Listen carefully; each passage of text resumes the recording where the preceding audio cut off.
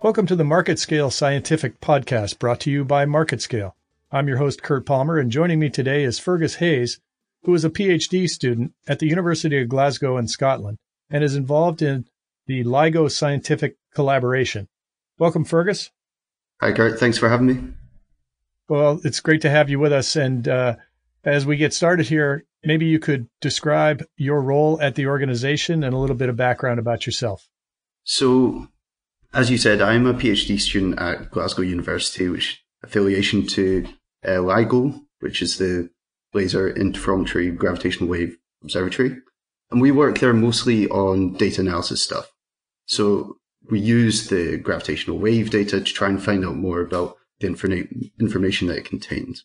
I personally am interested in both using this gravitational wave data, what we can see with the gravitational wave detectors, and also what we can see with light, with not everyday light, but electromagnetic waves as well as gravitational waves.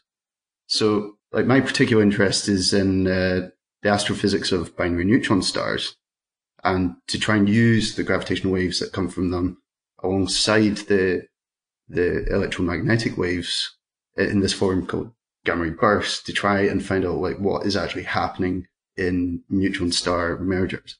And for our audience that may not be as familiar, can you give a layperson's explanation or definition of a neutron star? Oh, sure, yeah.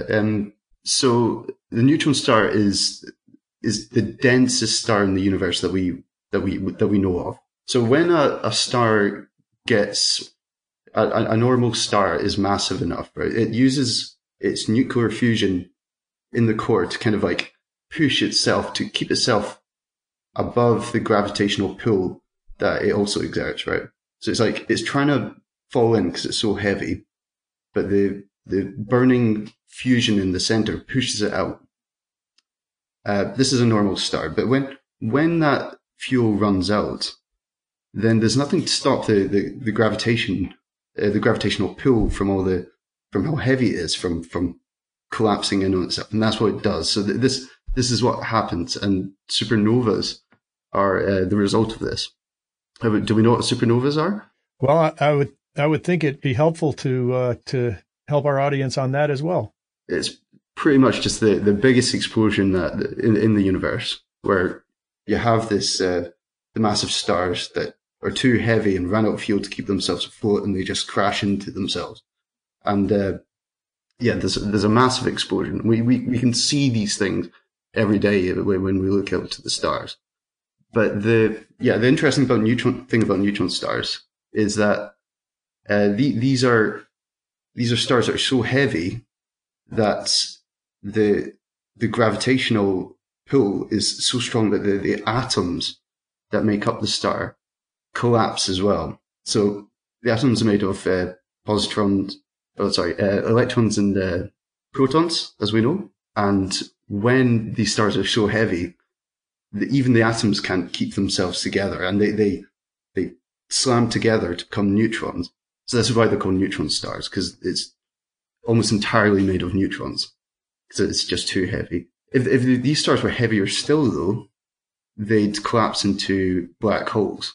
But that's a whole nother kettle of fish. Right. This is a very specialized. I'm sorry. Go ahead.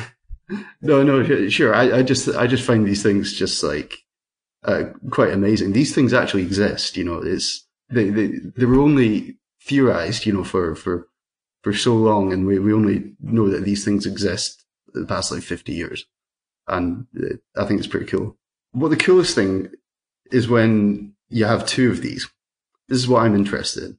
You have two of these stars, these dead stars, in close proximity to one another, and that is a perfect situation for binary neutron star merger. So these two dead stars start orbiting and spinning around one another, and slowly over like millions and millions of years come closer and closer before they like smash together. And this is what we can see in gravitational wave detectors. So I don't know if did you ever hear about there was a gravitational wave discovery last year? I did not. Maybe you can share that with us. There was a major LIGO discovery last year. It occurred on August the 17th, and that was when we first measured binary neutron star Murder's gravitational wave signal, which was a killer moment in astronomy altogether as well, because not only did we measure the gravitational wave from in the gravitational wave detectors for the first time for binary neutron stars, but we also managed to see the light that it produced as well. And this is special in its own respect. I should talk about the light as well, because the light from binary neutron stars is very special, and it's probably the second coolest thing in astronomy after gravitational waves, in my opinion. So, have you ever heard of a gamma ray burst? Yes, that I have heard of. Yeah.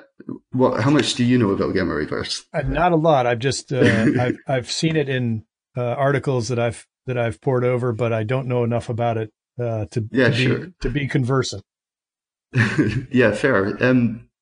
They're very cool. There's a very cool story about how these things were discovered. So what they are, I'll say it first, is like these are the bursts of lights that you get from when two of these neutron stars smash together. It's very high energy light. So not the everyday kind of light that we can see, but it's of a very high frequency, and you wouldn't be able to see it.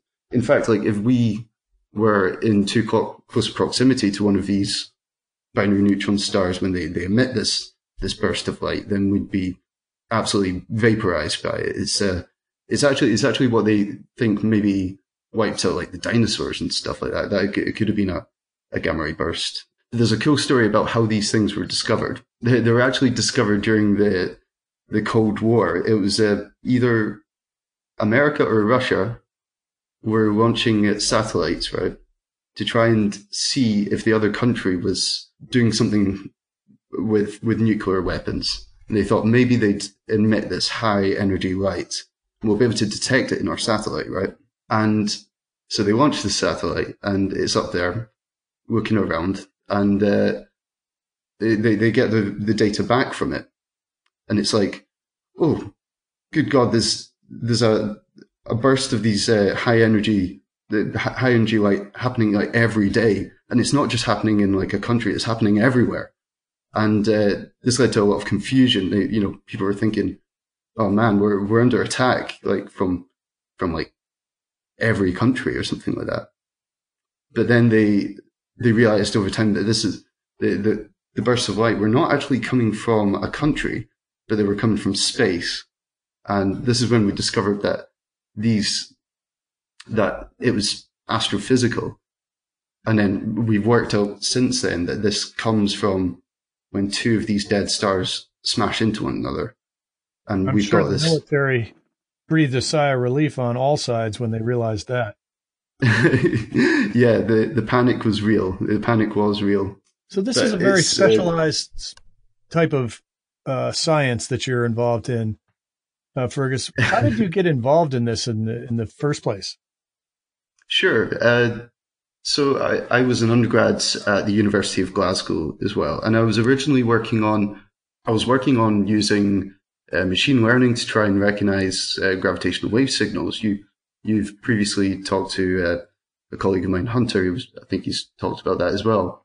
So I was doing that for a number of years. It got good success, like this year, and since then I was connected to LIGO and the gravitational wave science.